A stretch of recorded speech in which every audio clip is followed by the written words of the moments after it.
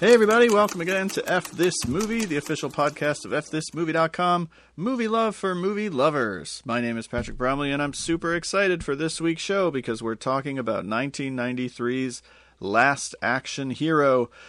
So naturally, I'm joined by the big gun, Rob DiCristino.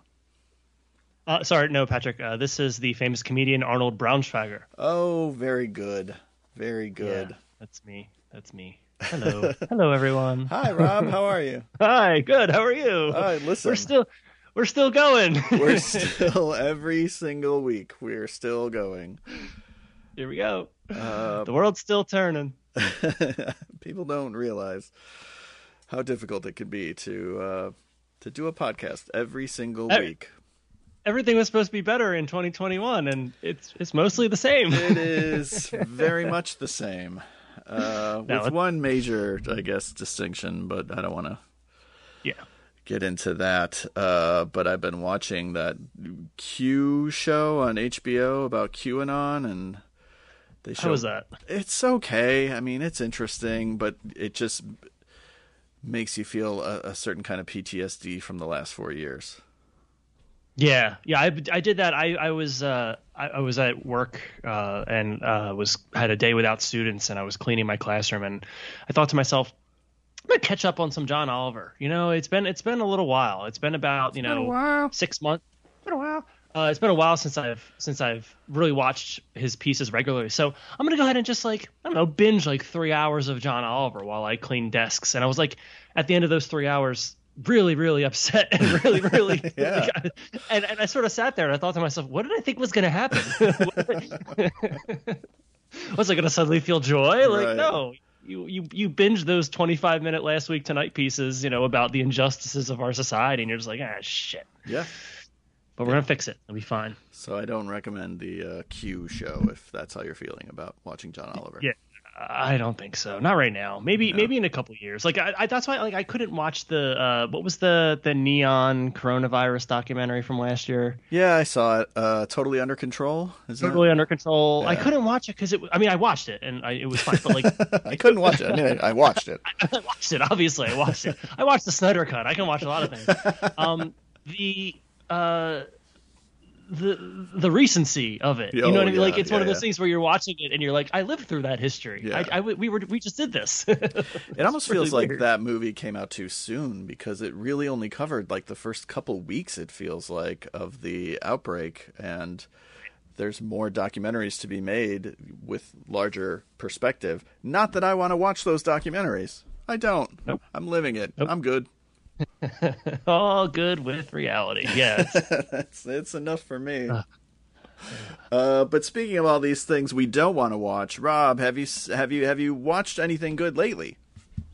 I've watched and read a number of things, and I'm going to talk about both of them. So I watched the Big Punching movie. I watched Gorilla Punches Dinosaur, or whatever John called it last week. Yeah. Liked it. I think a little less than a lot of people, but I ended up rewatching it and really enjoyed the punching bits a lot more. I think I texted you when I was watching, and I was thinking to myself, like, I don't always know what I want from these. I don't think it's the movie's fault that I didn't enjoy it very much. But the second time I watched it, I liked it. I liked the punching. I liked Kong as a main character quite a bit. The reason I bring this up is because that sent me down a little bit of a Godzilla rabbit hole. Realized that I'd only ever seen the original. I've seen the American, series and the Matthew Broderick film and all that, but so the good ones.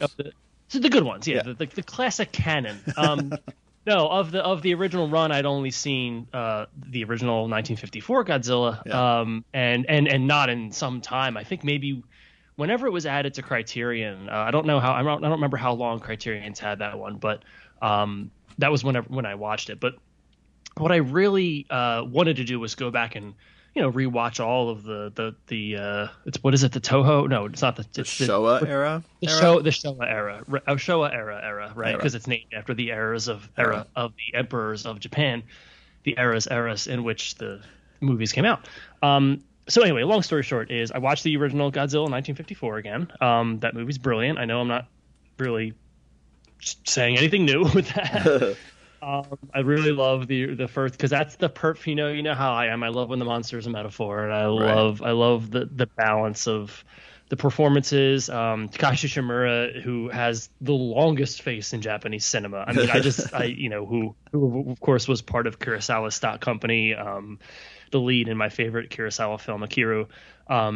Is just a wonderful actor playing the sort of, like forlorn scientist. And, obviously you've got a great young cast in there and all this moral ambiguity. And I don't want to go too much into it because obviously it's a classic. I know a lot of people enjoy it, but I really, really loved my rewatch of that, and it's such an overwhelmingly sad movie. It's such a somber, when you really get through it, and there's really only just the one scene of destruction, and most of the rest of it is a lot of, it's a lot of people talking in rooms. It's a very 50s sci-fi monster kind of movie, but in that way that has a lot of integrity, and really, it did end up actually sending me down a whole Hiroshima Nagasaki rabbit hole on the internet because I was reading a lot about that, obviously. I was thinking a lot about that, obviously, after watching the first Godzilla. But I really, really love that one a lot. That took me to Godzilla Raids Again, 1955. I didn't like that one as much. No, it's not as good. It's Godzilla with the boring parts cut out. Right. It's 81, I think, minutes, and it's just basically just a lot of action. Shimura's back for one scene, and you can definitely see the corporate thinking there is, well, we got to get another Godzilla out as soon as possible. More shooting, more smashing, another monster. So I didn't love Godzilla Raids Again quite as much. Just wasn't quite as much my thing. You said you didn't enjoy that one as much. No, it's because it has the aesthetics of the original 1954 Gojira, but it takes away all of the kind of interesting thematic stuff, and so it weirdly doesn't work. If I'm going to watch just a monster fight movie, a big goofy monster movie, I'd rather watch some of the later Showa era. Thank you. Movies where it's colorful and silly, whereas I don't think Godzilla Raids Again quite qualifies as either of those. It's certainly not colorful, but I wouldn't describe it as being silly either. No. I don't know. I don't know what I want from these movies. I don't know what I want. That's always been my problem. That's what I said to you. I don't know what I want from them. But I can watch these old Showa Godzilla movies and really love them. And then I watched Godzilla vs. Kong, and while it was on, I was having a good enough time. And then as the week went by, I was getting grouchier and grouchier when it came to thinking about it. But it makes no sense because it delivers on so many of the same levels as these Showa Godzilla films that I almost enjoy without qualification. So I don't know why one works for me and one doesn't. I'm wondering, I've talked about this with a couple of people. Is it just the factor of the effects, the guy in the suit? Is it really, does it have to be an actor in a giant rubber suit versus the CGI noise? But I don't think I thought about that. I thought maybe it loses a little bit of the kind of kitschy aesthetic or the kind of fun, we're making a movie kind of thing with its CGI. But I don't know if that's necessarily true, because what stands out to me, I mean, I haven't seen all the movies, the way you have, but what stood out to me in the first two, at least, was not as much of the quality of the effects, but more just, as we said, sort of the conflict, the moral ambiguity, the thematics and all that. That's the kind of stuff that really stuck out to me. Maybe I think the newer ones kind of lean, I think they tried a little too hard, especially Godzilla vs. Kong. I think there's a little bit too much, with the podcaster character and the conspiracy theorists and all that. I wonder if maybe it's that, maybe they're coming at the science with too much brain and not enough heart. I honestly have no idea. Yeah, I don't either. Because there's a lot of heart, I would say, in Godzilla vs. Kong, especially as it pertains to Kong himself, as you pointed out. And again, just all the stuff about Hollow Earth and Mechagodzilla, and you can tell that Adam Wingard is a fan of these movies. So I appreciate that, but for whatever reason, it doesn't work for me on the same level as something like Destroy All Monsters. I don't know why. Yeah. Yeah, so I'm gonna try my best to get through. I have one more here. I went with the original Godzilla. I watched Godzilla Raids again, and then I needed a little bit of a break. I was like, I'm gonna jump around eras a little bit. And I wanted to watch Shin Godzilla, which I'd never seen. That one apparently is not on HBO Max. I guess the publishing or the distribution is different because I guess Warner doesn't have the. Why does Warner have the other ones but not that one? I'm not really sure. Great question. I don't know. I think that's a Sony title. But is it? Okay. You can find the Blu-ray for pretty cheap, and I would honestly, if you're a fan of the 1954 Gojira, I honestly would suggest just blind buying the Blu-ray. Blind buying it? I'm positive you will like it. All right, well, I'm sold. I'll get it. But I wanted to watch that one next because I wanted the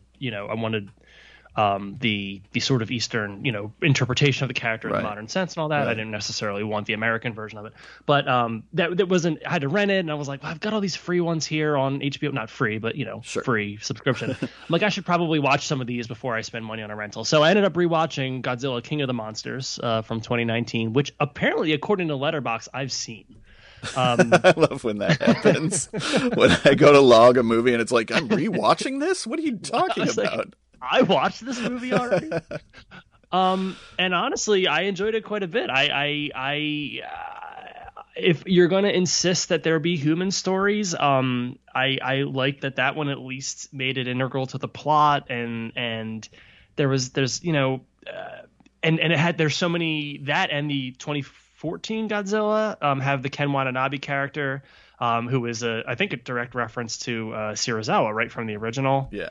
I don't know if it's meant to be the same character or a descendant or whatever, but and then the theme I noticed. See, after rewatching Godzilla 1954, I really appreciated this one because I heard the theme song more, and just more as I get into the series a little bit more seriously, starting to pick up on a lot of those references. So I enjoyed that one. Okay, I thought that one was all right. Where do you fall on that one? Didn't you?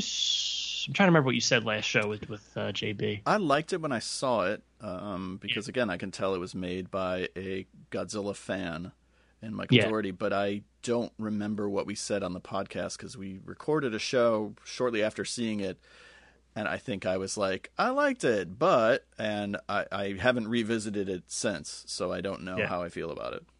I think that one's okay. I mean, when I compare it, at least when I compare it to Godzilla vs. Kong, when I look at the way that the story integration, the characters, the different plot lines, because there are a couple plot lines in Godzilla King of the Monsters, but it's really mostly about the family. It's mostly, Vera Farmiga's sort of scientific struggle mixed with Millie Bobby Brown and her sort of independent struggle, and then Friday Night Lights dad guy, what's his name? Kyle Chandler, who I almost called Ron Livingston. Ron Livingston, I always think he's Ron Livingston. Yeah, his sort of and it's sort of the fallout from the first film and all that. I enjoyed the monsters. I enjoyed that they pick and choose the fight scenes, but I also had moments where I was like kind of dozing in and out of it, and but again, it goes back to this thing where I just don't know what I want from these. I can enjoy them quite fine. I'm just like, I don't know whose fault this is if I'm not engaged with this. So it's certainly keep making them, sure, but I don't know. What I want to do is really just keep going through. Do you suggest that I go through chronologically? Because I texted JB and I said, do I have to? Like, do I have to go through these chronologically? He said, not really. He said you can skip around however you want. Yeah, I think you should just pick and choose what you feel like watching. Okay, so it doesn't have to be. There's no continuity in terms of. I don't think so. Somebody may totally disagree with me. Somebody who's better versed in these movies than I am, but I think you're okay jumping around. Okay, cool. Yeah.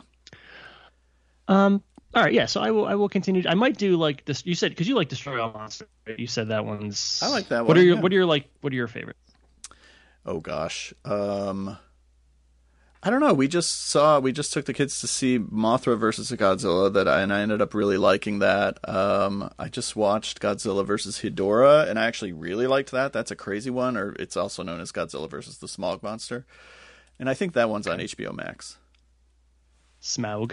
The Smaug Monster, voiced by Benedict Cumberbatch.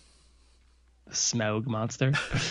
Remember when there was a whole movie devoted to finding Smaug, and then he was dispatched off screen before the credits of the next movie?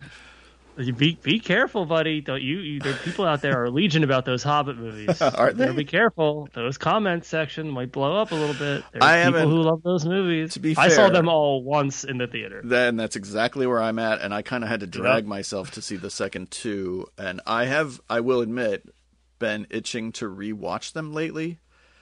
Because I did buy the extended cuts on Blu-ray, because I had a real turnaround. Honestly, the first time I saw Fellowship of the Ring, I was like, that was okay. And then it wasn't until I saw the extended cut at home that I was like, oh my gosh, I love this movie. And then was all in on the other two theatrically.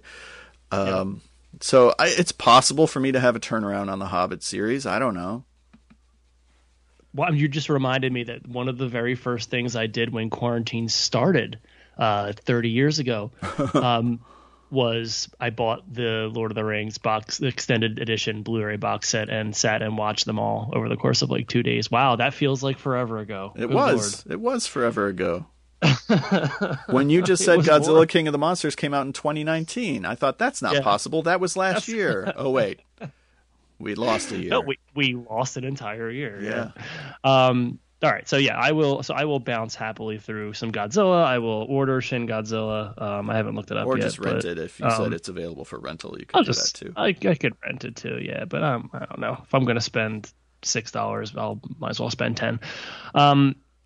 I also in terms of individual things I watched, that's more or less it. But I did want to jump in real quick with the Duel of the Fates screenplay. Patrick, did you get around to reading the leaked, aka put out on purpose, Colin Trevorrow, Derek Connolly, Star Wars Episode 9 script? Did you get around to reading that? Weirdly enough, I didn't. Is it that wasn't top of your list? As much as I'm a junkie for anything Trevorrow does, anything my man CT puts out, I'm there. I still haven't seen. What was that movie he made about the kid? Oh shit, hold on. Let's race. I've never seen it, but I listened to an entire podcast about it because I was fascinated by it, and it sounds like an even crazier movie than I could have guessed. It's called... Nope. It's called... Somebody is shouting it right now. Oh, for sure. It's called... The Book of Henry. Book of Henry. There it is. Yeah. There it is. Yeah. Sorry, everyone. Sorry about that. Yeah. Yes, I also heard that movie was insane. But anyway, I went digging through some unmade screenplays earlier because, this will come up later. But I read the original Zach Penn Last Action Hero script, and I have notes. Interesting. But I went ahead and read the leaked Episode 9 script because, I'm a big Star Wars guy. I loved Last Jedi, and I was incredibly disappointed with The Rise of Skywalker. It's a movie I really, really hate. Basically wrote a mixed review of it because I was like, okay, I guess, sure, and have only grown to hate it every subsequent time I've watched it. Yeah. Duel of the Fates is a very different movie. It is a very, very. It is more of a sequel to The Last Jedi. It is That's not good. particular. It is not. Yes, it is not a particularly energizing or inspiring film. There are not big. Well, there are maybe a couple big Star Wars moments. Spoilers for a movie that doesn't exist. Chewbacca flies an X-wing at one point, which I thought was pretty cool. Okay. There's a very cool General Hux has a very, very awesome death that I won't spoil in case anybody wants to grab the script and read it. But it is much more thematically connected to the other two movies. It is much, much more about the characters. It is much more. It's got the Snyder Cut thing where. You know how Cyborg isn't a character at all in the first cut of Justice League? It's got that with Rose, where Rose in this script, who of course was basically cut out entirely of Rise of Skywalker, is much more of a character. She has much more to do. She and Finn essentially go on a mission and follow up on Finn's character arc by recruiting reformed stormtroopers to the Rebel Alliance. It actually makes sense in a way that connects to his character. Luke, of course, haunts Kylo Ren from the Force, distance from the afterlife, and puts him through all kinds of psychological torture, as promised at the end of Episode 8, and just ignored by Episode 9. So overall, I won't go too much into it because I feel like anybody who's interested in reading it has probably already read it. It's out there; you can Google it. It's very much it's certainly a first draft. A lot of the dialogue clearly is placeholder, but it is incredibly rewarding to read as a potential follow-up for episodes 7 and 8 as are released. There's no Palpatine. There's no Force dyad. There's no friggin' holocron. There's a holocron in it, but it's not used in the way. There's no knife. It's much better. Is there a Wayfinder? Much better.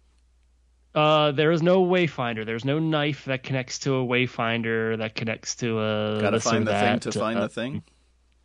Yeah, there is no fetch questing. Yeah, there's not any of that. Thankfully. So is this the first time in history that anybody's saying on record, "Hey, they should have made a Colin Trevorrow movie"?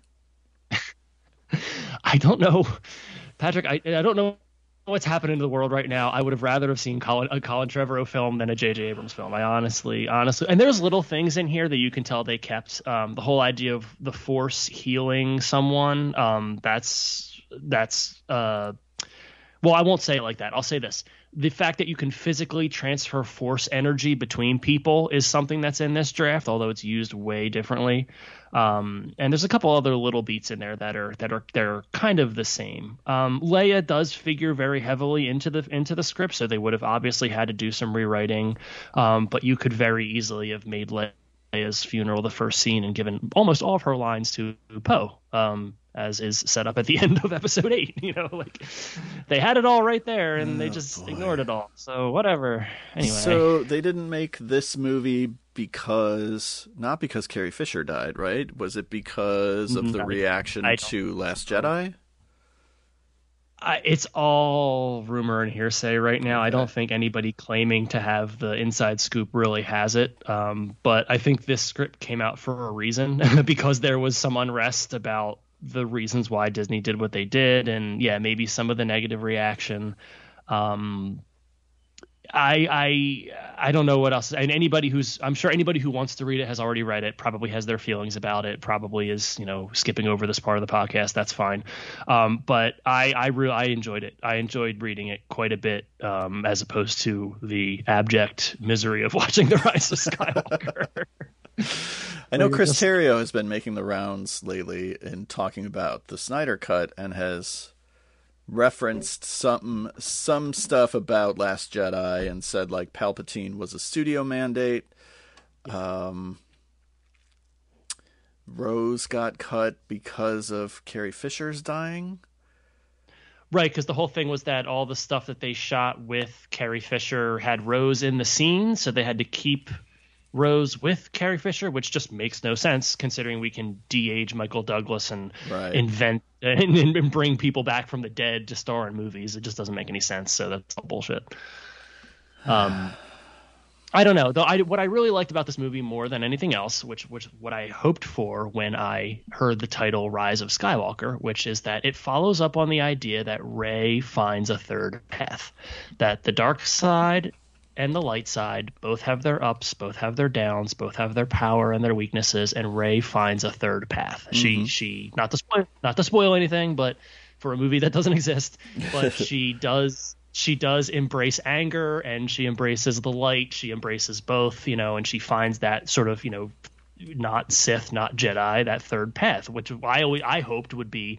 The idea would be when that movie came out that it was, well, that's instead of a Jedi, this is called a Skywalker. That if you're not, you don't push the dark away, you don't push the light away, you embrace the whole thing, and that order that she starts is called the Skywalkers. This script doesn't do that exactly, although it does give her a real last name, but it does a lot more with characters, and that's all I'll say because we've been talking about this for too long. No, that's all right. Do Rey and Kylo Ren kiss in this one? There's no. Well, she does kiss somebody. It's not Kylo Ren. It's Chewbacca. No, I'm into it. no, they play up. Well, you can probably guess who it is. They play up her romance with a roguish figure, dark, dusky man. Han Solo. Han Solo, yes, Han Solo. Yeah, yeah. No. It's Poe. Obviously, it's Poe. Yeah, they give each other a nice kiss. It's a nice little kiss. Yeah, this does sound like a better movie. It's a better movie. I mean, again, I'm not saying I don't know what I want from Star Wars anymore either, but it's a better movie. Well, that's okay, again part of why Last Jedi was so good, because it gives you what you didn't know you wanted. Thank you, Patrick. Exactly. It gives you what you didn't realize you wanted. That whole movie is about life as a Star Wars fan. It's about what it means to be a Star Wars fan, reckoning with all the various levels of Star Wars. It makes the prequels make sense. That movie gave us so many gifts. Anyway, all right. So since I'm pissing a lot of people on the internet off right now, do it. I'm going to go ahead and do one more thing for you here. It doesn't specifically have to do with movies I've seen, but Patrick, I'm going to throw a Marvel ranking at you. How do you feel about that? I'm excited for this. All right, ready? I'm going to give you my top 5. I want you to tell me how you feel about this. I'm going to give you my top 5 Marvel movies. I'm into it. Right, ready? Because if anything, you know me, I'm a provocateur. What I really like to do is have takes. I like to have takes on the internet. Yeah. I like to put takes out there, I really like to wrangle up the internet, get those mentions flying. You know me, that's how I am. All right, number 5, Ant-Man and the Wasp. Okay. Ant-Man and the Wasp is my number 5. Number 4, Guardians of the Galaxy Volume 2. Interesting. Okay. Number 3, Captain America, the First Avenger. Wow. Okay. All right.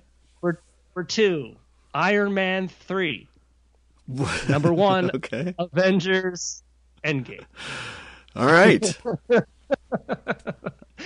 Do with that what you will. I feel like my rankings would be different, if only because because in many cases you're naming, like, Iron Man 3, not my favorite Iron Man movie. Guardians of the Galaxy 2, I don't think is my favorite Guardians of the Galaxy movie, but I haven't rewatched. I like so many of the Marvel movies, I never feel like rewatching them. Which, again, goes to Godzilla vs. Kong, where it's just like, I don't know what I want from these movies, because I really enjoy them when I watch them.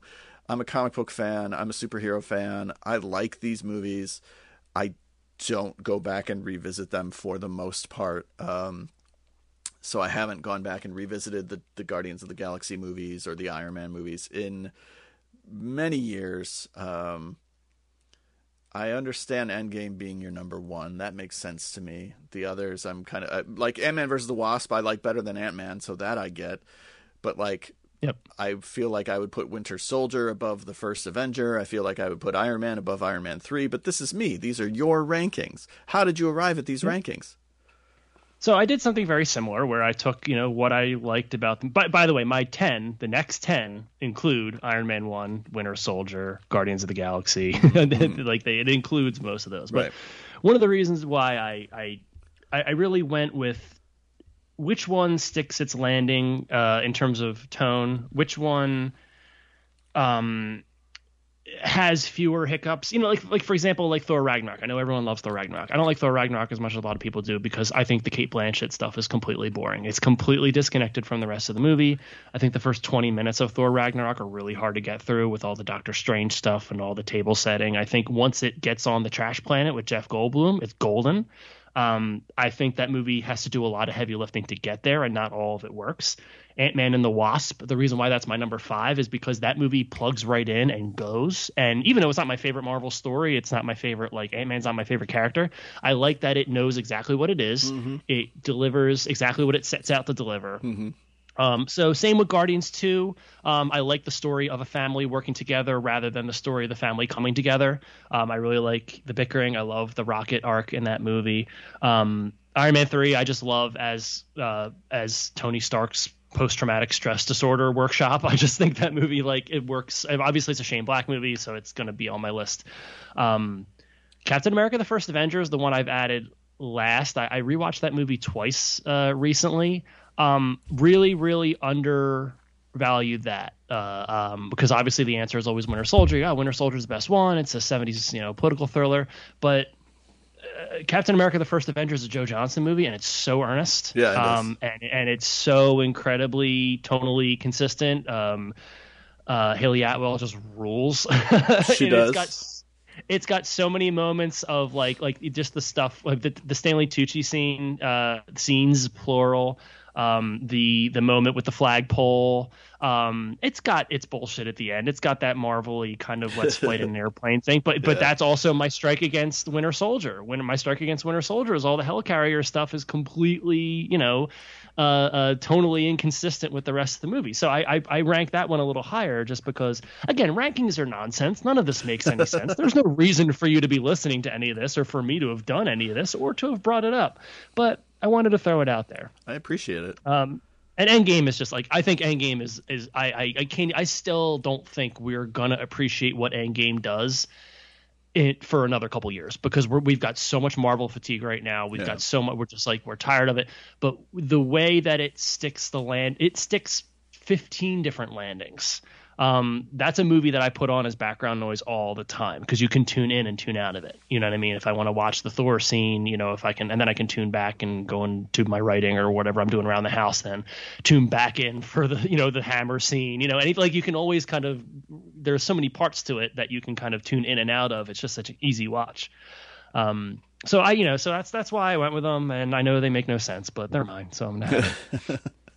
Is Captain America the only Marvel franchise without a bad movie? I guess with more than 2 movies, I should say, because there's not a bad Guardians movie. Without, yeah. I'm looking at the whole list here. Yeah, I made that claim, by the way, without looking at anything, so I have no idea. That could very well not be true. Well, see. So when you say, is it the only one without a bad movie? I mean, it really depends on. Yeah, no, I think it is because the popular consensus is that Iron Man 2 sucks, right? It's problematic. It's got a lot of flaws, I think. I don't think it's an outright bad movie, but here's a question. Do you go Thor or Thor the Dark World if you had to watch one? I would go Thor. Okay. Yeah. All right. Age of Ultron I know is generally not as it's got problems again, like Iron Man 2, like Thor: The Dark World. It's flawed. Also, I don't know if you've heard Joss Whedon. Not a great guy. Not a real nice dude. Not a nice guy. I actually don't enjoy Spider-Man: Far From Home that much. That is another one that's not great. That movie is kind of a big mess. It is, in fact. So yeah, I think it might be right. Captain America might be the only one that's got just. I mean, Civil War also, though, is not really a Captain America movie. Right, but I like Civil War. Civil War is okay. Yeah, I understand. I like a lot of these movies more than I give them credit for. I like a lot of these movies in a different order, obviously, than people like them. I still just can't believe that. I remember sitting in a theater watching the first Iron Man and going, I can't believe they're going to actually try to connect these movies. Yeah. I don't see how this is going to work. And then, of course, now we're in a universe where everything is connected. I remember thinking, how are they going to try to make a movie about Thor? Nobody cares about Thor. Yeah, Thor sucks. So listen. So I mentioned this before, since we're just completely off the rails and we're taking way too long on this. So I've been reading, so I went back and I started reading Marvel from the beginning of the Stan Lee era. On the Marvel Unlimited app. And I'm about 5 years in, and boy, Thor he takes forever to get going. He really does. Because for those who don't know, the Thor, it's the Donald Blake of it all. In the comics, Thor is an alter ego of a doctor, right, who taps his cane and becomes the god of thunder. They of course cut out that and all secret identities in the movies, which was super smart. But no, I like Thor. I like Thor just fine. He just takes him forever to get going. I like Thor in the movies. I haven't read a lot of Thor comics. I'm still in the 60s, so I can tell you that there's not a lot of great Thor in the 60s. The only ones that really start out, in my opinion, really cool and fully formed are Spider-Man, Daredevil, Fantastic Four, Doctor Strange. Okay. The rest of them kind of take a little while, in my opinion, to get going. Are you excited for Doctor Strange in the Multiverse of Madness, directed by Sam fucking Raimi? I was gonna say directed by Sam fucking Raimi. You could give me the Rise of Skywalker directed. Oh my god, I want to see that movie. Are you kidding? I would be totally in. Yeah, no, I think it's great. I think that's gonna be awesome. Yeah, I'm excited. I mean, obviously, Raimi nailed the '60s Marvel with his Spider-Man. Yeah. At least the first two. I mean, I don't know. Spider-Man 3 is not terrible. I don't know. It's not terrible. It has a lot of problems. It has a lot of problems. I went back and I've been trying to rewatch some of those unappreciated sort of like I watched like Fantastic Four: Rise of the Silver Surfer, and I'm just like, are these as bad as I thought they were? They are. Yeah, they might be. They're not great. Although I don't hate the Affleck Daredevil. I don't hate the Affleck Daredevil either. I also don't love the Netflix Daredevil. I couldn't even get through the second season, and not even because I hated it. I just was like bored and stopped watching it. But I did watch the first season and thought it was okay. I thought the Vincent D'Onofrio Kingpin was kind of interesting. Yeah. Have you been watching Falcon and Winter Soldier? I have. I haven't seen this week's episode. Ooh, it's good. Is it? All right, Yeah. I'll check it out. Maybe I'll check it out when we're done. I was way behind, and then me and Charlie sat and watched 3 in a row the other night and caught up on it. And Nice. I like where it ends up. I gotta tell you, I'm impressed with the shows because I like, and hopefully they keep it this way, that they're mini series, right? We're not getting WandaVision season 2, right? It's not, they're limited series, and the Loki trailer didn't blow me away, but I haven't even watched it. I could care less about a show centered around Loki. I'll watch it, but I mean, you'll watch it, but it's Marvel. Disney at this point is like Amazon, where I'm like, I know you're my enemy, but you keep giving me things that I want. So I know that Falcon and the Winter Soldier is not going to end up in the place where I want it to, which is with Falcon assuming the mantle of Captain America as was intended, but I'm still holding out hope. It is cool the way that they really are fleshing out the whole history of all the different Captains America, and fleshing out all that stuff. That's one of the reasons why I wanted to dive back into the comics. Just because there's a ton of stuff in there I just hadn't read. Yeah. Should I talk about what I've seen, or should we just? I don't know. Sorry, buddy. I didn't mean to take this long. I'm gonna go very quickly. I saw a movie called Shiva Baby. Have you seen Shiva Baby yet? Oh, but I've heard a ton about it from Adam. Yeah, it's super worth watching. Awesome. Yeah, it started out as a short film. Hold on, I'm pulling up the name of the writer-director because I don't know it off the top of my head. Emma Seligman. Wrote and directed a short film starring Rachel Sennett and adapted it into a feature film. It's exactly what it sounds like. The log line is like, a girl goes to a Shiva where she runs into her sugar daddy, and that's basically what the movie is. But there's way more to it than that. Great performances, really funny observational stuff. It's like 70 minutes long. Not even 77 minutes long, sorry. Can't ask for more than that. Highly recommended. Cool. This is doesn't look like it's streaming anywhere, but it's available for rental on most services. Yeah, we rented it off of Amazon. Also available for rent, not on Amazon. I think we had to rent this on iTunes. Was Sam and Maddie Make a Zombie Movie, which is kind of exactly what you think in terms of the title. It's about these two young men with Down syndrome who want to write and direct a zombie movie, and they enlist their brother and a large part of their Rhode Island town to help them make a zombie movie, which is called, Spring Break Massacre or something like that. Spring Break Zombie Massacre, something like that. And the documentary is probably a little too long, but that's because the first half of it is essentially a documentary about the making of the film, and then the second half they just show the movie, so you get to see the finished product. And then they intercut it here and there with like, oh, and here's some behind the scenes footage for this day that we were shooting this, or here's a little bit from the premiere of the movie that we held. Erica and I watched it together. We just smiled the whole time. It's incredibly sweet, incredibly charming, and again, highly recommended. Nice. The way you described it, it's got a little bit of a One Cut of the Dead feel. Yeah, sounds very similar. Or yeah. I don't know if you ever saw Zombie Girl from years ago about Emily Higgins making her zombie movie when she was like 12. Got it. Okay, no, I didn't see that one. If you can track down a copy of that, I don't think that one's streaming anymore, but that one comes highly recommended too, and especially because Emily Higgins has gone on to have an entire career making movies, which is very cool. And cool. Then there were like two more that I wanted to talk about. I will cut it down to just one. Sorry. No, that's fine, because it's a movie. It's a downer. A movie that I probably shouldn't even talk about, but it's streaming on Amazon Prime. For those of you who are interested in watching it, this was a big pandemic movie last year, and that is Unhinged, starring Russell Crowe. And it was a big deal during the pandemic because it was one of the first movies to come out in theaters and not go straight to VOD, and their marketing was very much built around, like, come see Unhinged, you pussy. Don't be afraid of that pandemic.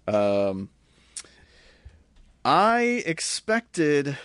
What did I expect? I expected, at worst, falling down, at best, joyride. And it's kind of neither.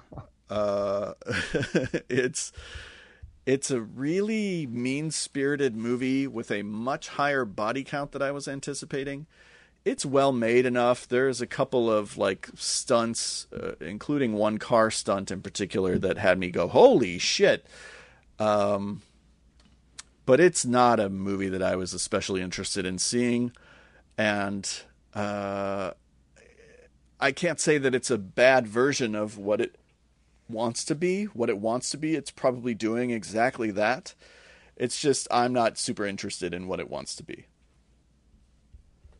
It's a bold swing for like I'm looking at the poster, and the poster is just Russell Crowe behind the wheel of a car, and it says, he can happen to anyone. Russell Crowe is unhinged. And I'm like, yeah, I know.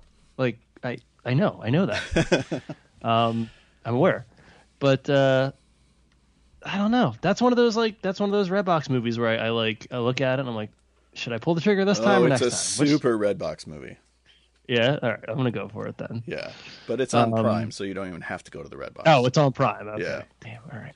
Okay. But this is a movie that feels engineered by a Redbox. Directed by a Redbox. Yeah. I don't know. I know there's one day we're going to do some archaeology and figure out the really great stuff that came out during the pandemic. Kind of dig our way through the stuff that got lost in streaming and all that. And because I was like, there's a couple of things in there. That movie Greenland, I didn't hate that movie. Yeah, I still haven't seen it, but I know you spoke more highly of it than I expected. Yeah, I mean, it's not a great movie, but it's certainly, I mean, well, Gerard it's Butler certainly competent, interesting. No, not really. It's got a Scott Glenn cameo. Like, all right. Why Gerard not? Butler's first question is it going to be great, lad? And they say, no, we promise it won't be. And he's like, then I'll sign on. I'll make it clear. Morena Baccarin, I'll be in your Donny film. I'll make your land green if that's what you want. That's why you hired me. Can I protect the president? No, the president, not a character in this movie. I'll still do it. What if Gerard Butler played Snoke? that would be something. I feel the darkness within you, you young bastard. Check out me red room. Give into your head, you pussy. I'm unhinged.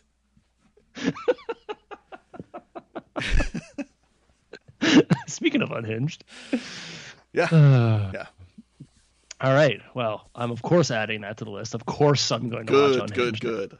Two movies that I'm like, yeah, these movies are really good. You should totally check them out. And the third one is kind of a piece of shit. I'm adding that one to the list. Yeah, for sure. Yeah.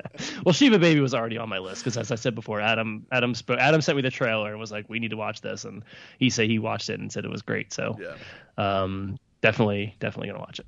Yeah. All right, should we do it? Last Action Hero, baby. Do it. I will let you start because this was again your baby.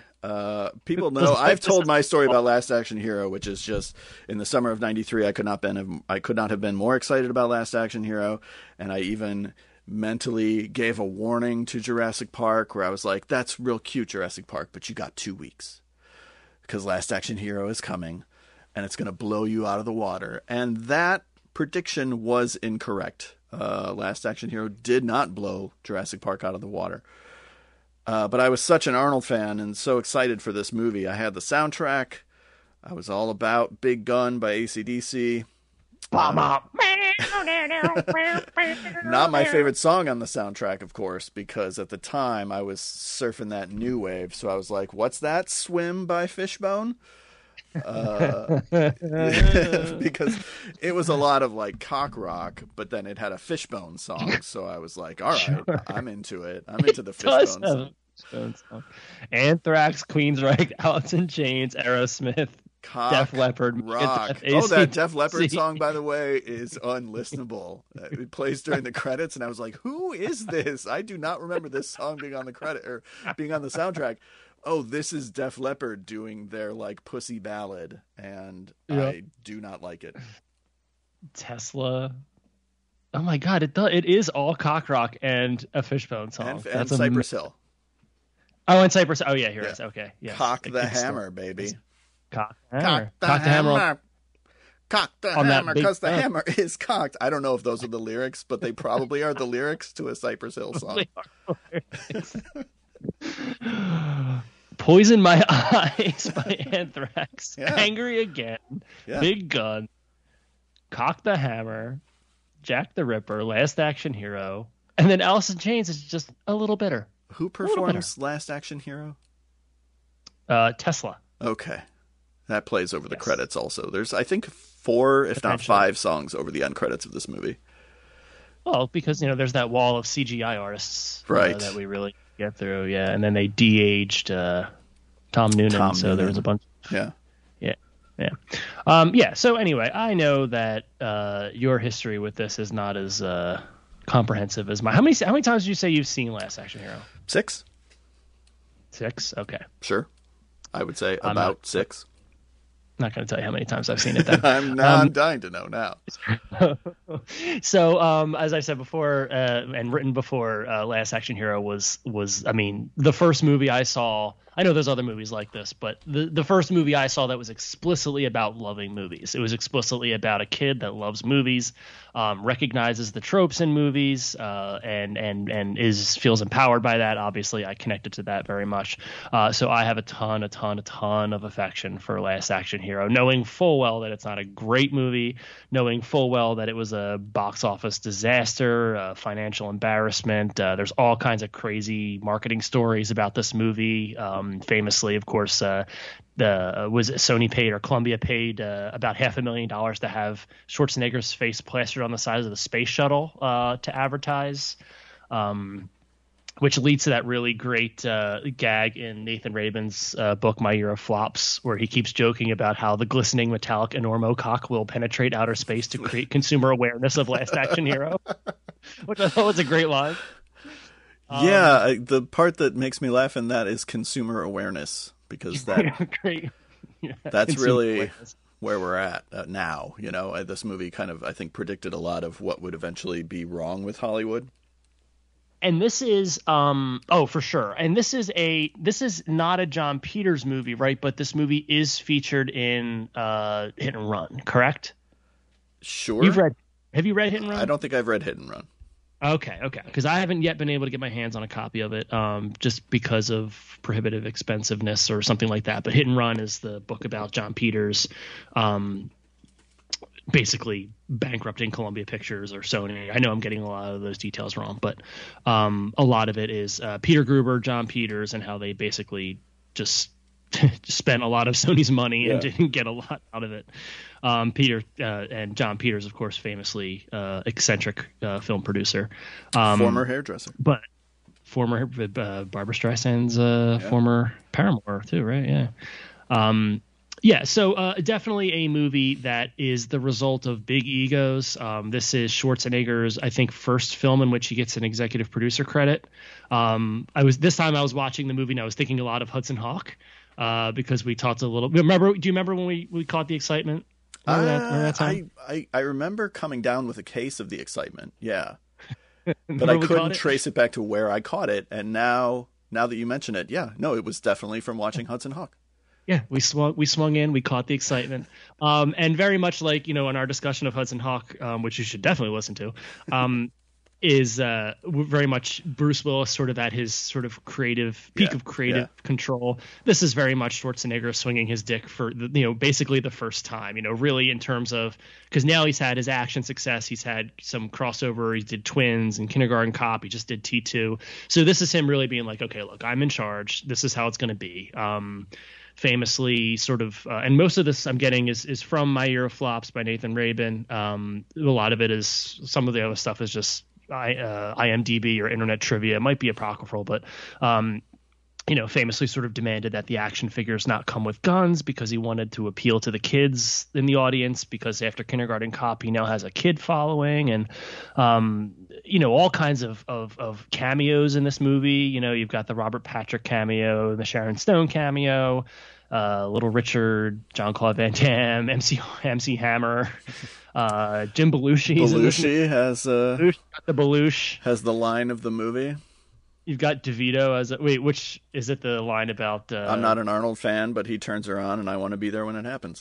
I want to be there when it happens. Belushi gets one of the bigger laughs of the movie. He does, yeah. DeVito's in there as the voice of the cat, right? Calling in a favor, I guess, from Twins. I don't know, but you've got, and then of course you've got F. Murray Abraham, which of course we'll do at some point. Ian McKellen plays Death in this movie. Like, there's just a lot of stuff.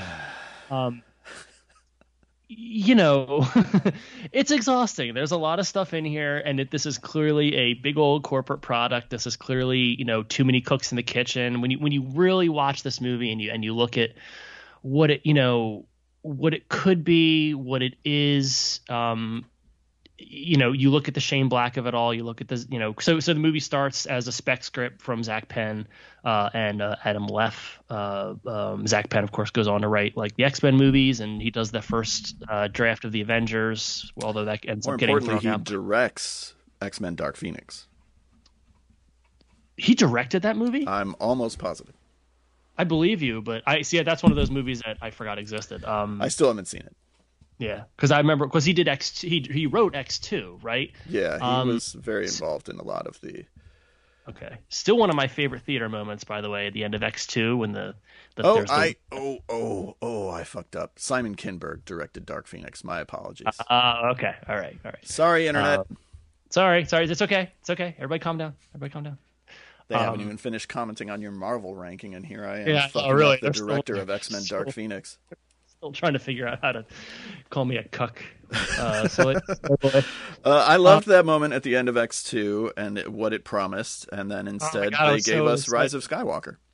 Yeah. I remember I stood up in the theater when I saw the Phoenix. Oh, it was so exciting. Yeah. Anyway, so the script is a spec. It's bought by Sony. It's rewritten by Shane Black at one point. David Arnott, who did Ford Fairlane. It's rewritten Ford or Fairlane. Polished. It's polished by William Goldman at one point, and allegedly Carrie Fisher. Oh, I hadn't heard Carrie Fisher. I learned that today in doing some digging. I don't know. Again, could be apocryphal. It's the internet. But that premature ejaculation joke makes a lot more sense. I was like, that one sounds like Carrie. That one sounds like my girl. Because she loves ejaculation jokes. Anyway, we're gonna move on. So the Arnold of it all, combined with the script rewrites of it all, combined with the corporate 90s, we're gonna make a big blockbuster, and it's the movie is very much a messy disaster, but I have so much affection for it because not just of, some of the fun lines that really as a kid, because I knew this movie before I knew who Shane Black was. So it was kind of like when I learned, when I saw Lethal Weapon for the first time and I was like, man, that script. Okay. And then, he wrote, okay. I get it now. I kind of put the pieces together.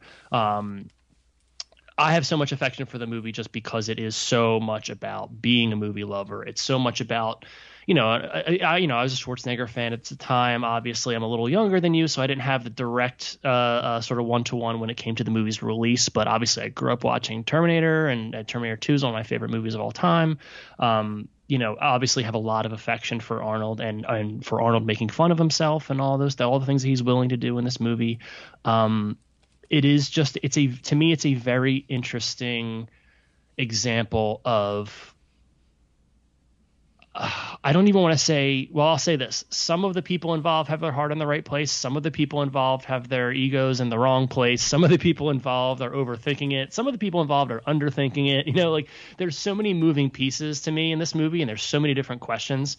But I still, I could put it on anytime. I really could. I enjoy it quite a bit. I've seen this movie. I think I brought this up last time. I've seen this movie 3 times on the big screen because Adam and I saw it at the drive-in. Yeah. We saw it at the Music Box. Yeah. I know I've seen it at some point. Was that in 70 millimeter? I don't think it was actually in 70 millimeter. I don't think so. Was it advertised as being in 70 millimeter? I think it might have been advertised as. I might be wrong about that, but I can't remember why. Yeah, I can't remember why else they were showing Last Action Hero. Yeah, it could have been. I may have not have been paying. All I remember is, and Ashbertalger tells a story because he was there too, about the kids in front of us. He wrote a whole song about the dicks in front of us. These the tipsy hipsters. The tipsy hipsters. Yeah, great song. Check it out. Eric with an H. He wrote a song about that because they really did mess with our enjoyment of that movie. So I asked, for those of you listening, I asked Patrick before the start. I said, "Is this going to be another one of those shows where I try to convince you that a movie is good when you know damn well that it isn't?" And I'm not really interested in that this time because I don't care. As you said, this movie comes out about a week after Jurassic Park or 2 weeks after Jurassic Park, and of course falls into the. And what's really funny is reading, I think it's in Raven's book, about how Columbia really did not think about Jurassic Park being a threat because Hook had underperformed, Always had underperformed. So they're thinking like, Spielberg, he's on the way down. We should pummel him, and maybe that's why they threw so much money into it, but. I know Schwarzenegger says now that of course that was incredible hubris, and he and McTiernan both consider this kind of the biggest kind of mistakes of their careers. Which, when you consider John McTiernan, his personal life, that's pretty interesting. This whole movie is just hubris. The movie. McTiernan supposedly I reread, so I didn't reread the Nathan Raven chapter in my Year of Flops, but I did reread a chapter in a book called Good Scripts, Bad Scripts that is not a great book, but it uses this movie as a case study in a bad script. Okay. And then another book called Fiasco that I really recommend about, big flops. And it gives a lot of just the background in terms of this movie, how much money they threw at it and how sort of cocky so many of them were. And McTiernan was one of the ones who was like the voice of, hey guys, slow down. I don't think we've got this. And they told him, shut up. We have to make the release date, basically. Because for as much as, I think some of the action stuff works, and especially the heightened action is a lot of fun, I don't think McTiernan is the guy to make this movie. I think Shane Black's the guy to make this movie. Shane Black is the guy to make this movie. Yeah, probably. Edgar Wright is the guy to make this movie. Yes. Either one of them could have made a much better version of this movie. Yeah. McTiernan, I don't think, is quite the guy. And unfortunately, the Shane Blackness of it, a lot of it got sanded off in the William Goldman rewrite. But now you've read the original extremely violent version. Yes. And I say that not because the movie was extremely violent, but because that was literally the title of the script at one point. Yes. Yes, the title, the spec allegedly was original. Well, so the version of it that I'm reading, which again says first draft on it, could very well be any number of drafts. Maybe it's the first working draft, but this one says The Last Action Hero. But the title of the movie in the universe is called Extremely Violent. So I imagine that, yes, probably the first draft of the screenplay that was sold was probably called Extremely Violent, in which the character's name is Arno Slater. Doesn't get much more on the nose than that. No. Yes, I read that draft this morning. And it is something. Go ahead. Do you want to? No, go ahead. I was teeing you up to talk about it. No, I've never read it. I don't know anything about it. So, okay.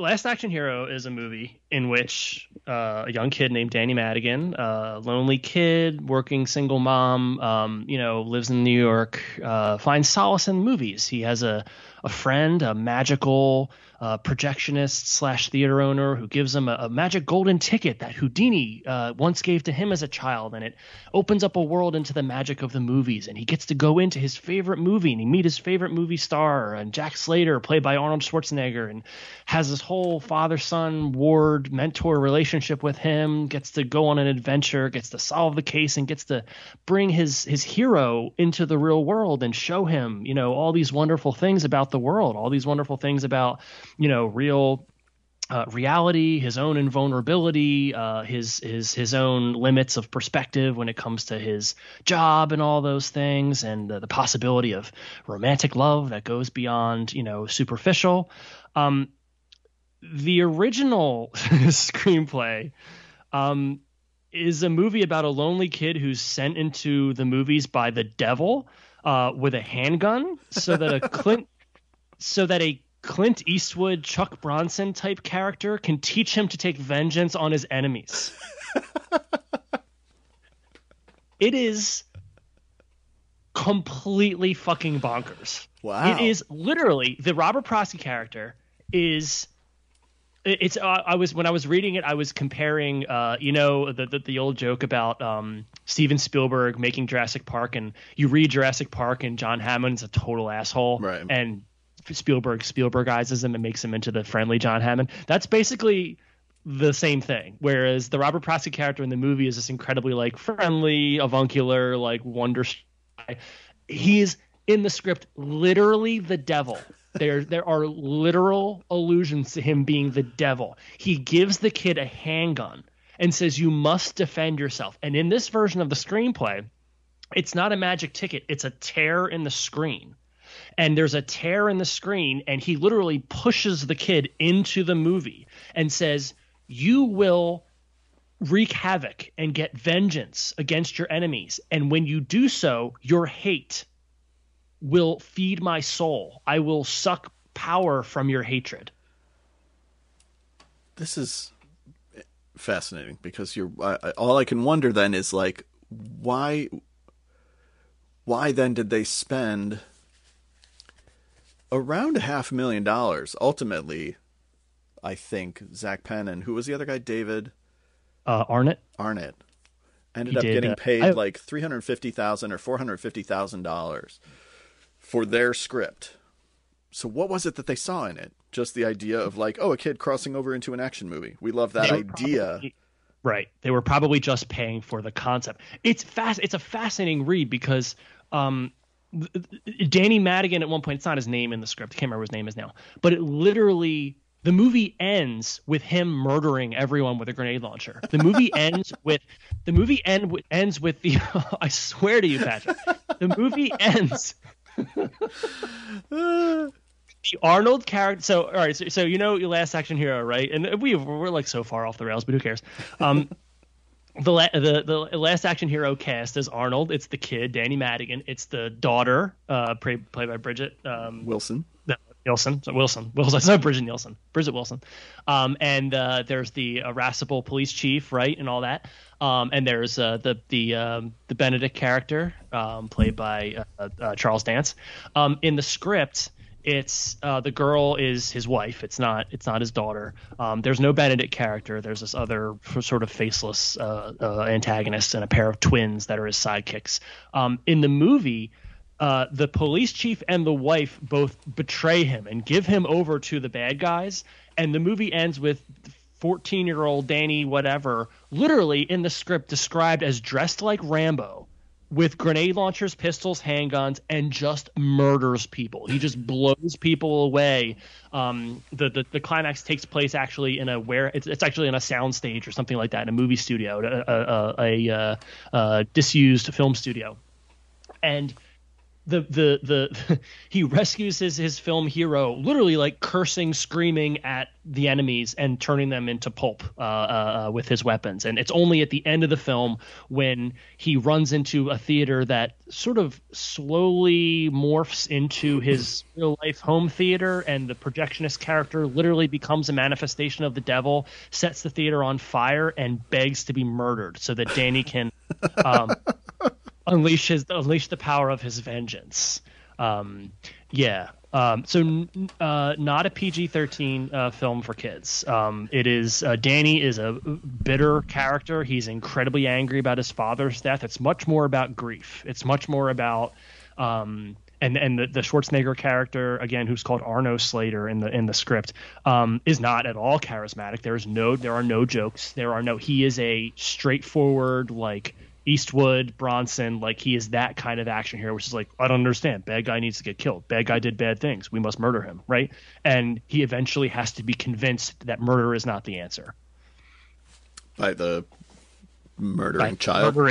Yeah, by the murdering child, who eventually realizes, because Satan challenges him, literal Satan challenges him, that he should not be maybe killing. The movie sort of ends with, again, spoilers for a movie that doesn't exist.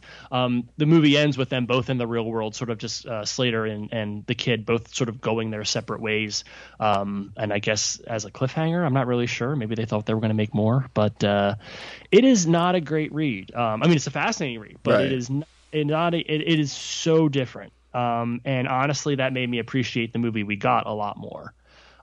Because at the very least, there are jokes. There are, the movie that we got is not a kid trying to convince an action hero not to kill people. It's a kid trying to convince the action hero that he's in a movie, right? It's trying to convince him that, hey, there's a real world, and then they start to play that against their enemies, and they sort of assimilate those strengths over the course of the film. And that, of course, is always been my big problem with the movie is that we got is the third act. Is that the third act ending?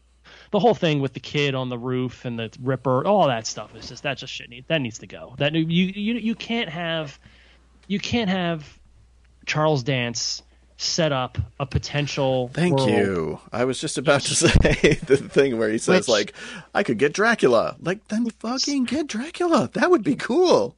He goes through a newspaper and he's circling, like, we can get Hannibal Lecter, we can get Dracula, we can get Rosemary's Baby, we can do this, we can do that. And it's like, no, it's a guy with an axe on a roof. Like, right. No, that's... Well, part of me is sitting there saying, like, no, you can't get those things because Sony doesn't own those things. Right. So either the movie doesn't have the balls to do that, doesn't have the, doesn't have the rights, doesn't have the money to do that, whatever it is. That stuff is just, that's where the movie really, really all I can think now, for as much as I appreciate it when I was a kid for what it was, because I loved the premiere scene. I loved Schwarzenegger playing this sort of exaggerated version of himself where he's incredibly, egotistical and he's talking about Planet Hollywood and all that. And I appreciated that, Now I just keep thinking, like, I cannot believe what, Edgar Wright or Shane Black would have done with this movie. You know what I mean? In terms of using the tropes and playing with them. And I just, there's so much unserved potential here that I really, really I have moments with this movie that I love unconditionally, and I have moments with this movie where I'm like, you're so close, just a little bit more. Well, it's fascinating to me because you're such a story and structure guy, and this movie seems to just do whatever it wants every 10 minutes for whatever will serve these 10 minutes. Am I wrong about that? No, not at all. No, of course not. No, again, I can defend the movie, and we all defend from emotional places sometimes. And you and I are both. This is another one of our series on underappreciated flops. Yeah. Although in this case, maybe not as equally appreciated, but I of course, I understand that this movie, the story is not as tight as I'd usually like it. The characters are not as developed as I'd usually like them to be. But I think I'm just so overwhelmed by the fourth wall breaking of it all. Mm-hmm. You know what I mean? Like, I still appreciate so many of those moments. Just all the stuff with any of the stuff that's, the moment where he gives him he writes the word on the paper, we assume it's probably the F word, and he says say it, right. And he's like, no, I'm not saying. He's like, you can't say it because this movie is PG-13. Like, when I was 10, that was like the best thing I'd ever seen in a movie. Okay. And then there's the thing about my single favorite joke, and I know the Belushi joke is better, but there's that exchange between Slater and the police chief, and they're talking about their shared past, and Danny says, oh, you just don't want to admit how you feel about each other. You're great friends. You love each other so much, blah, blah, blah. And he's, where did you hear that? And he says something about Jack Slater 1. And yeah. He says, no, not Jack Slater 1. He says, no, the first Jack Slater. And the cop goes, you told your dad. For some reason, that gets me every time. Like, it's just one of those stupid things. And, like, I love, the T2 poster joke. I love the Mozart stuff. Like, speaking of F. Murray Abraham, right. It's like Mozart, Mohu, Zart. The guy practice killed. Like, just all that shit in there is just like the Seven Seal stuff, the stuff with Charles Dance. I've killed a man. I've done it on purpose. That kind of thing. There's so much of that sort of intertextual kind of like all that stuff. I can excuse a lot of sloppy plotting when it comes to I'm just so overwhelmed by, like, I love the action scenes when they're driving and he's the shootouts with, I think Al Long is in there too at one point, right? I believe so. Isn't he the guy who gets the ice cream cone through his head? Yeah. There's that whole shootout with just the traffic behind them just going out of control, and the fact that he comes out of the tar pits and he just dabs off his all those little things that now I think are so well known as tropes and so well known as sort of, especially considering, the Marvel universe is so tongue in cheek about its action that, again, you have to kind of understand the context of Bruce Willis to understand Hudson Hawk. You kind of have to understand the context of early 90s Schwarzenegger to really appreciate Last Action Hero, I think. Or just in terms of the way the movies were made. But I definitely I wrote down a quote from Rabin, because he of course is very much more in your camp, where it's sort of just like, yeah, but this thing is such a mess, and he says McTiernan never seems comfortable with the film's satirical elements, so he delivers what he imagines an audience would want: a straightforward Schwarzenegger vehicle that's maybe 15% more knowing and self-referential than its star's usual blood-splattered fare. And I would agree with that. It's very much, somebody did a pass and put all the jokes in. But other than that, it's very much a sloppy kind of Schwarzenegger actioner, But there's something about it that I can't help but adore. Rabin also says that Black would have been the guy to make this, and that Kiss Kiss Bang Bang ends up being everything that this movie should have been. I would throw The Nice Guys on top of that as well, although that wasn't made when he wrote the book. So, right. Definitely very much something that would have been up Shane Black's alley. But when you consider, like, we talk all the time about, to be a satire or to be a parody, like the best satires are the things, or the best sort of self-referential fourth wall breaking genre pieces are the ones that are the thing and also commenting on the thing. Right.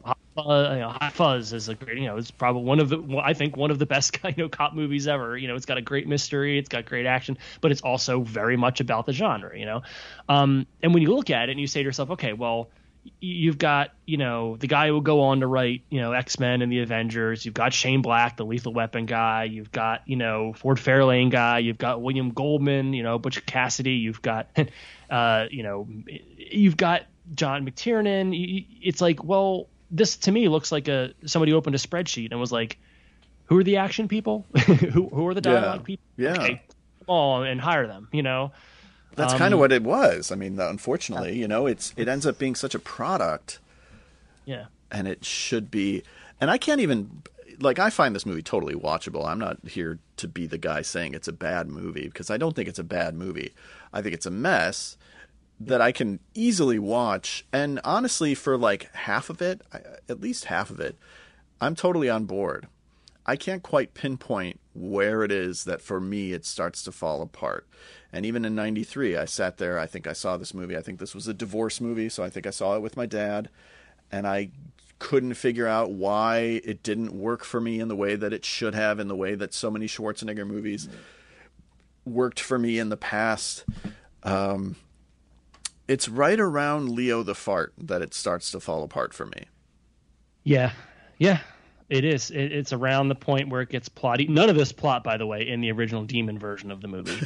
None of this. It's like a very, very sort of rote kind of, oh, there was a drug guy trying to do drug things, and yeah. It's around this time, like as I said before, to me, it's a lot of the stuff to do with the Ripper and all that, and the movie premiere and the third act after they come out into the real world. There's a lot of lost potential there. So for me, it really falls apart a little bit later. But yeah, I think I agree with you. It gets a little unwieldy around that time. There's the moment at Jack's house. There's that confrontation with the Charles Dance character that sort of goes into the E.T. thing with the bike, and there's lots of little, lots of sort of chaos in that scene.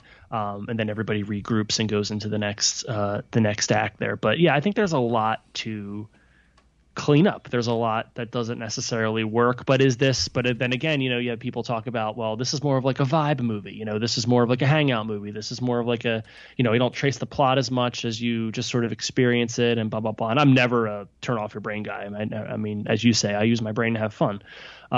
So I'm never like just enjoy it, but I am definitely, I think I'm just a little bit less critical of it, just because of it does so many things intermittently that I really enjoy. What do we think of Austin O'Brien?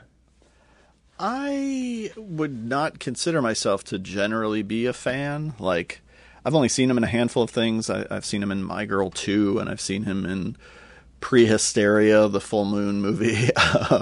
Because it's a full moon movie, so of course I've seen it. Did you love it when you were a kid? Oh, I loved it when I was a kid, because what's so funny about that is, of course, it's about, it's part of that dinosaur wave, right? Right. Only small, because it's full moon. Right. But like, his last movie got buried by Jurassic Park. Well, and right. He goes and does the dinosaur movie. Right. The tiny dinosaur. But yeah, I think I've only seen him in those movies too. I know he's done other things, but has he even? I don't. I am not even looking at his resume, so I couldn't tell you.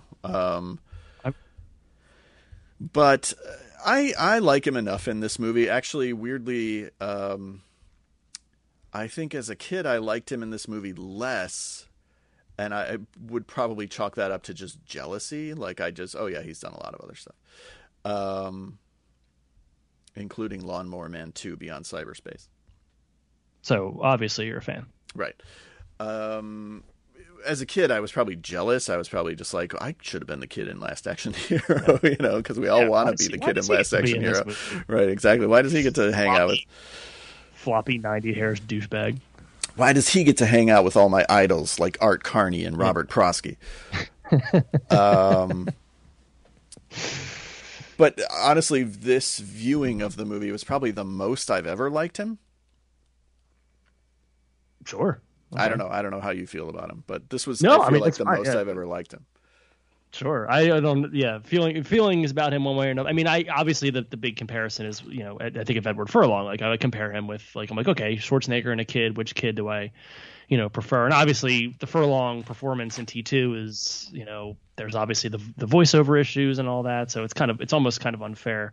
I think Furlong's probably a better actor, but I certainly think that he's serviceable as a lead in this movie. I like the stuff with him and his mom. You know what I mean? Yeah. Like, I like a lot of the divorce stuff. I like a lot of which is funny now that I've read the other draft of it, because he's upset obviously, but there's certainly not he's not fiery vengeance the way he is. It's more escapism. You know what I mean? It's more in this film. It's more about escape. It's not about I need to learn how to be a killer from action heroes. The only thing that does make it into the final movie from that script, basically the only thing in the original script, is the Hamlet thing. Which is wholly unnecessary. Yep. I mean, it's And like the it's not funny-ish, and I like the setup because I think it's one of the in-jokes that works, the Joan Plowright stuff. Yeah. If you don't know, I guess she was married to Laurence Olivier, so having her set up his Hamlet is kind of funny, and I like her stuff. I like her dialogue, which totally sounds like a Shane Black line, and maybe it isn't. Maybe it's a Zach Penn line, where she says, some of you may know Laurence Olivier for playing Zeus in Clash of the Titans. That's from the script. It but is, okay. The thing about the Polaroid commercial is not in there. Okay. Yeah. There's also the not to be line is not in the original script either, which to me is the joke of that scene. Yeah, absolutely. But you could have easily done away with all of that. This Sure.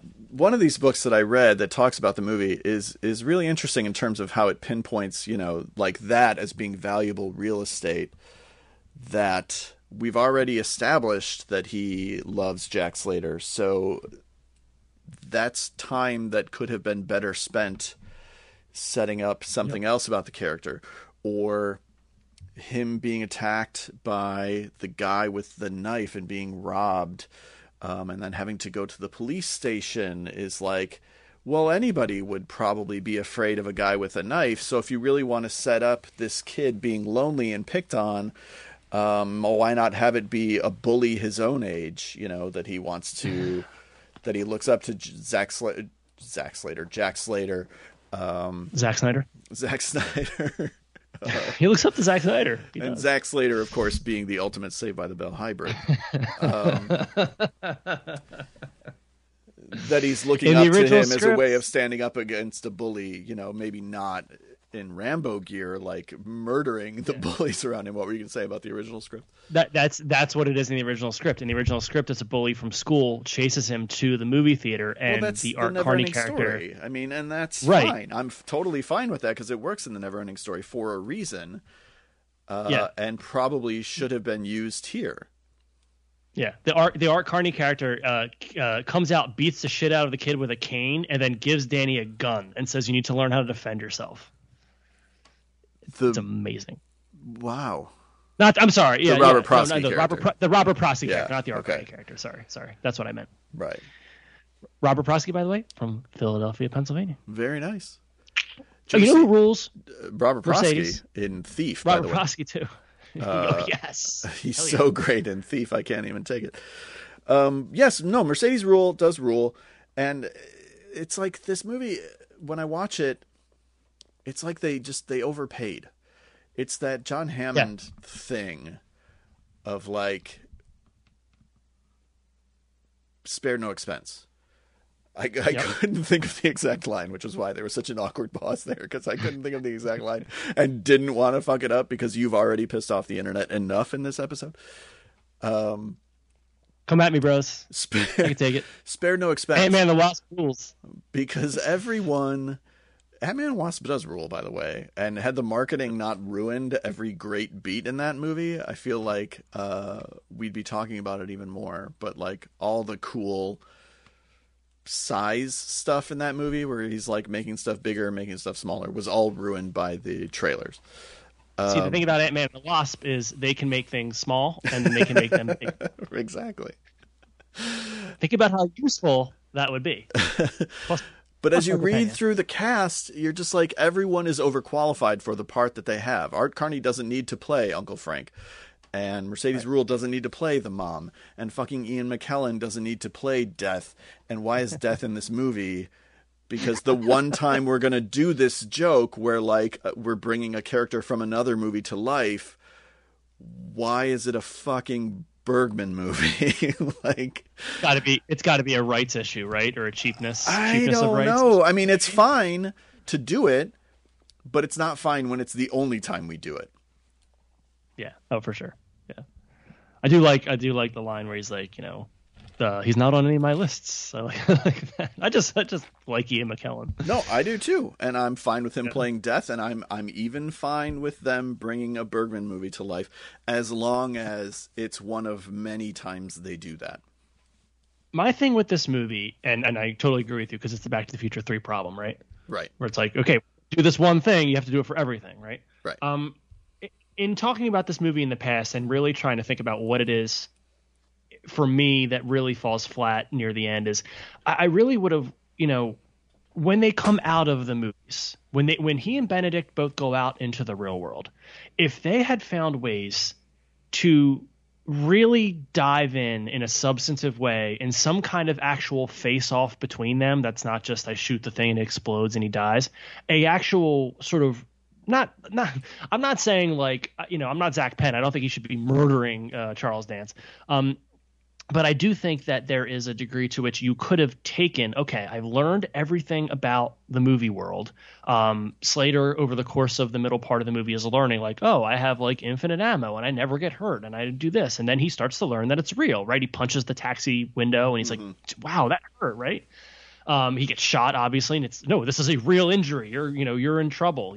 If they had brought, I think, a little bit more of that out, like if you're not going to do Hannibal Lecter and Dracula and all that, at least bring a little bit more of the conflict in and make it so that there had to be more creative ways for the two characters to navigate the real world without their sort of movie powers. I feel like at least that would have been a little bit more, maybe something a little bit more substantive. Yeah, no, I completely agree. I don't even know that I don't know that I'm on board with, I almost called him Zack Slater again, Jack Slater's arc. Release the Slater cut. His entire arc is just to figure out, to learn that he's a movie character? Yeah, why is that? Right. That's very good. Interesting. Yeah, the implications for the end of the movie when he rides off into the sunset. And I mean, to me, and I think I'm cribbing a little bit of Adam's wisdom here. So, hi, Adam. Thank you for your wisdom. It's about the fact that he's going to be in the movies for the kids who need him. The fact that he's going to be able to be a movie character and be inspirational, even though he's fictional. His job is to be the best version of himself he can be because there are kids that are watching. Which I'm okay with, but is that in the text? Well, it's the part where he's dying and he says something like, I need you to he says something to Danny about like, I need you to believe in me. I need to go back to my world. And I can't remember who it is. The devil is waiting for me. Yeah, it might even be Ian McKellen, actually, who does say something about like he needs to go back to where this is only a flesh. Oh, it's the kid who says it. Danny says, take him back to where this is just a flesh wound. Like put him back in the movie because then he'll survive. He'll get his powers back. And he does. See, now I gotta go through the quotes and stuff like that. That's just a plot contrivance. That's not talking about the kids believing in him. No. I understand that, but that part of it is. But he says something at one point. Somebody is screaming it at us right now. But there is something Arnold says at some point. There's a line in there about like needing you to believe in me because people like you believe in me. That's where I got my power from. It's not. It's I'm not going to be able to find it, but it is something. There is something like that in there, and maybe I'm reading more into that than no. Then I missed the line this time. That's all. No, it's okay. And also it might not even be exactly that line, but to me that's what's always worked for me. The idea that he rides off into the sunset and he pumps his fists and all that, and it's kind of like I'm coming to terms with the fact that I'm a movie character, which I agree is not like the greatest of character arcs in the world. The Danny stuff with the dad I get, but for Jack Slater it just feels like, oh, I'm learning I'm not real. I don't know. Which honestly, cool, right? Like if you knew you were a movie character, yeah, like to me, cool. I don't even know that this movie should ever venture out into the real world. Like that's also possible. Yeah, doesn't happen in the murder script. Two Schwarzenegger stuff and the Planet Hollywood stuff, and I actually think Maria Shriver is really funny, and it just made me sad watching it this time because I was like, oh, yeah. Schwarzenegger, you just really fucked it up. So I get the appeal of like wanting to do that, but I just don't know that from a narrative perspective that it totally works or is necessary. I'm with you. No, I don't. I mean, again, I'm certainly not arguing that it's the greatest. It's the greatest, and maybe it does. I'm almost positive that's precisely what you're arguing. Look, Ant-Man and the Wasp is really good. Okay? You want me to tell you about big and small? Because they get big and small in the movie.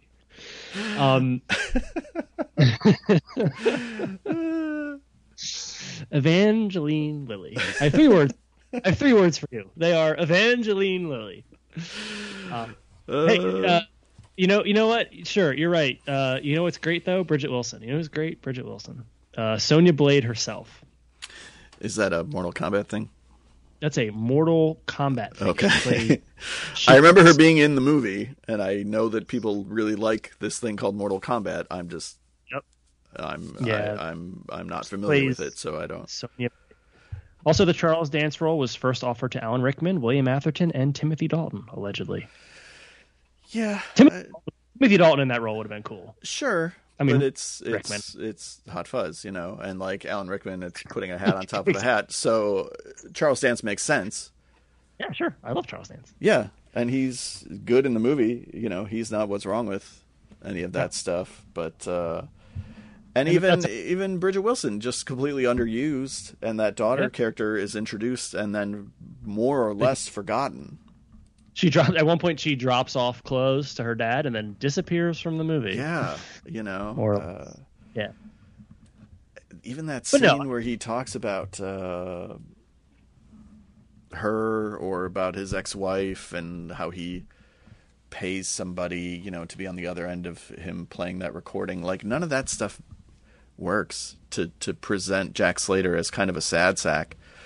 And that's one of those where I imagine, because in the original scripts, you can see the punch up, you know, as you say, you can see the different colored script pages where it's like they hired somebody to come in and punch up the Slater relationship stuff. Right. Go in. Right. In this script, he's kind of this he's just this sort of dirty Harry, like, you know, he kind of just kills and his wife hates him and eventually turns on him in the end. And maybe you could add a few more layers to that. Meanwhile, you know, William Goldman is over here doing something different and Shane Black's working on the jokes and, you know, definitely too many cooks.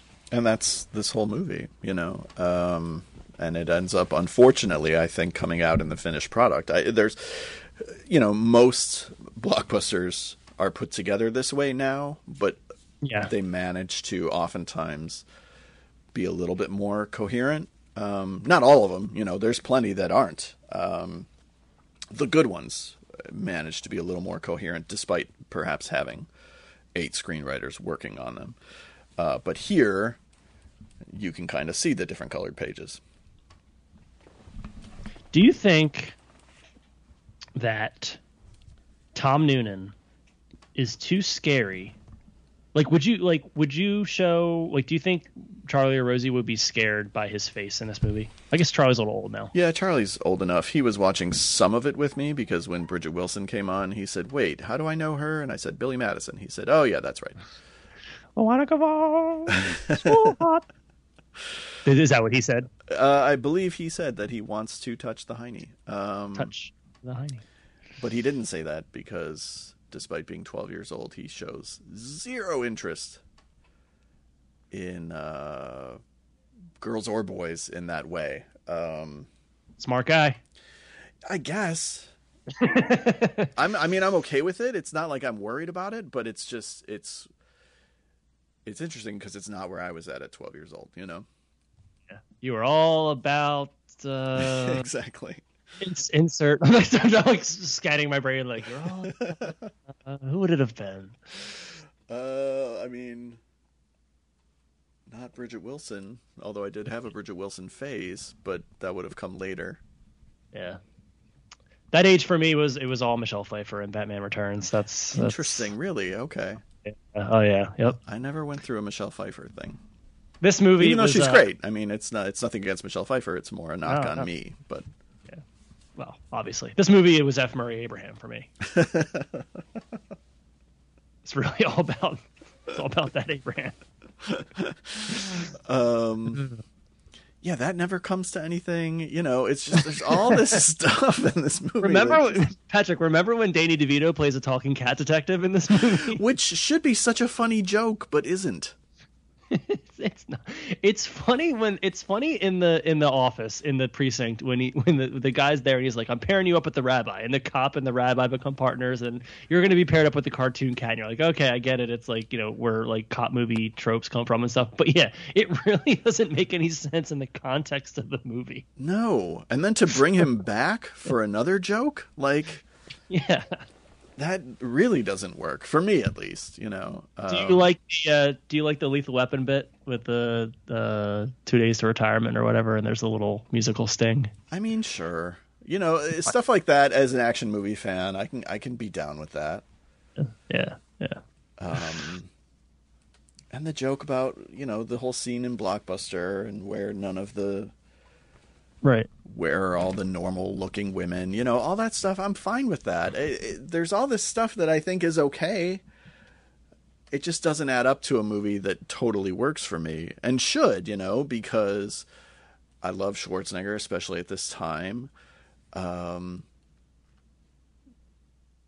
mean, there should be more to that thought, but no, it's just that I love Schwarzenegger, especially at this time. No. At 12 years old, it was Arnold Schwarzenegger. That's the answer to the previous question. Yeah. And, I mean, I can be a sucker for, like, this kind of meta shit. Yeah. So on paper, I'm the audience for this movie, and for some reason, it just doesn't come together for me.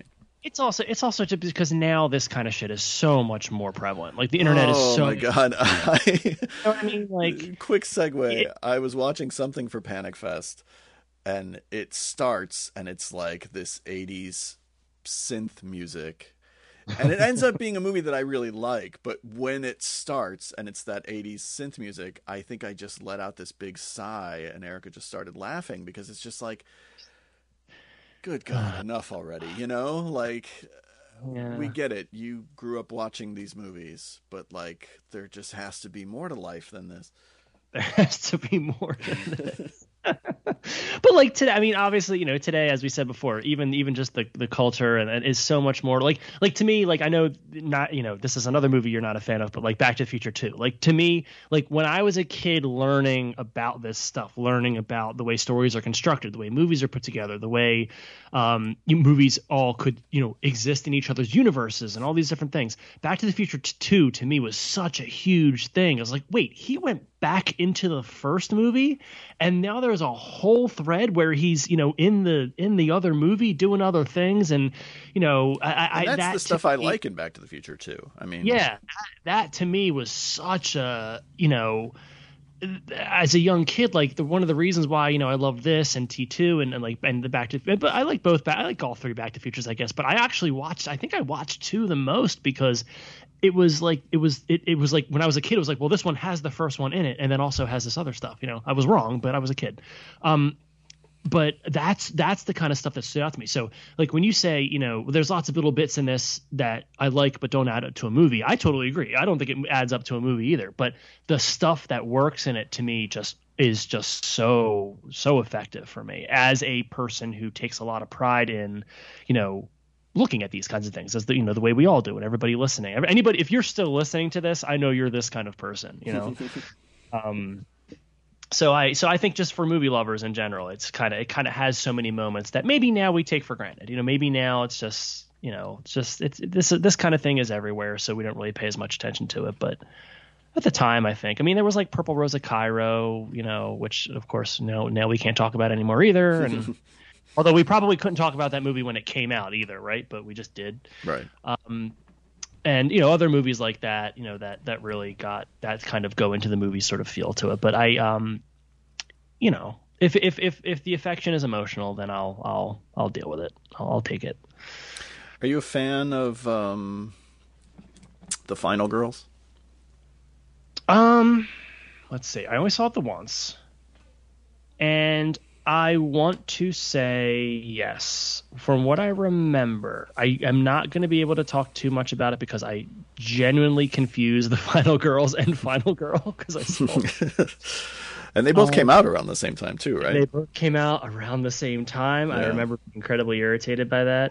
But Final Girl is like a total Redbox movie, and Final Girls is not. Final Girls is not. No. Yeah, no. So would you would you compare that favorably to this movie? Like Yeah, I mean, that's why I brought it up, because it's trying to do some of the same stuff, I think. I mean, you take the transition to Cabin in the Woods. Like Cabin in the Woods to me was like another instance of like, oh, this is Last Action Hero shit. You know what I mean? Although, yeah, but Cabin in the Woods is well, true.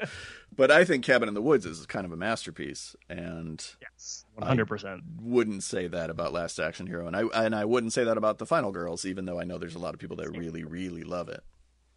Yeah. Yeah, no, I only saw it the once, but just recalling what I do, I remember. But that was another one where like, because that was around the same time I saw like, what's the one about the faux documentary about the serial killer, and they all go to the house at the end. Leslie Vernon, like Behind the Mask. Rise Behind the Mask, yeah. Rise of Leslie Vernon. Yeah, I was thinking about that too. You know, just kind of anything that's sort of along those lines. But I want to rewatch Final Girls again. Is that a Shudder? Is that on Shudder? I don't think it is, but I do think it might be streaming somewhere. Probably somewhere, right? Yeah. When I think of Final Girls, I tend to think of just like that one really great scene with Malin Ackerman, and I don't think of... I don't really think of the rest of the movie, and the rest of the movie was kind of a mixed bag for me, but... Yeah. No, I remember enjoying... Well, because that was a really great... not really great, but Lucy Lawless is in that movie, right? So... Is she? Right? Isn't she in that movie? I mean, she might be, but I don't remember her being in that movie. Maybe I'm confusing her with other people. I don't know. I thought she was in the movie. Maybe I think... Actually, you know what? Hold on. The character I'm thinking of is probably Malin Ackerman. I just realized they look very similar. They do. Especially when Lucy Lawless is blonde, but...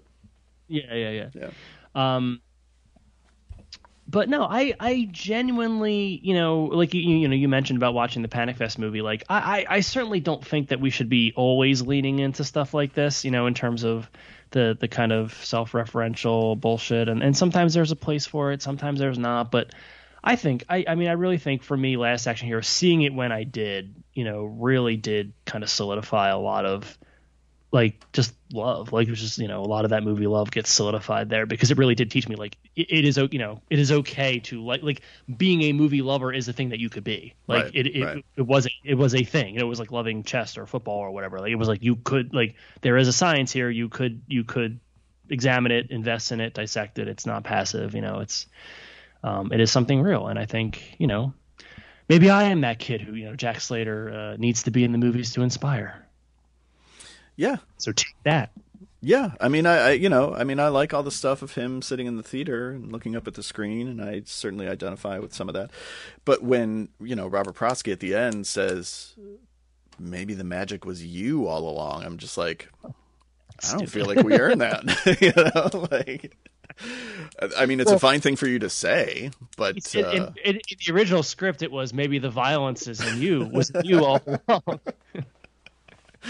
The theater explodes. Yeah. Anything else about this movie you want to say before we wrap it up?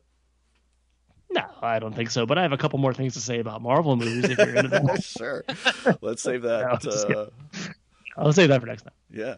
Well, I was going to say, let's save it for after the music, you know, and then to be a bunch of like post-credit shit. But anyway, thanks for talking about this movie with me and a bunch of other stuff. Yeah, thank you for talking about all those things as well. And remember, everyone, Ant-Man and the Wasp is a masterpiece. Thank you guys very much for listening to this point. And no, seriously, thank you for listening this far. If you've listened this far, because this is really just me and my friend bullshitting. Anyway, we'll see you guys next week. Thanks, Rob. Thank you.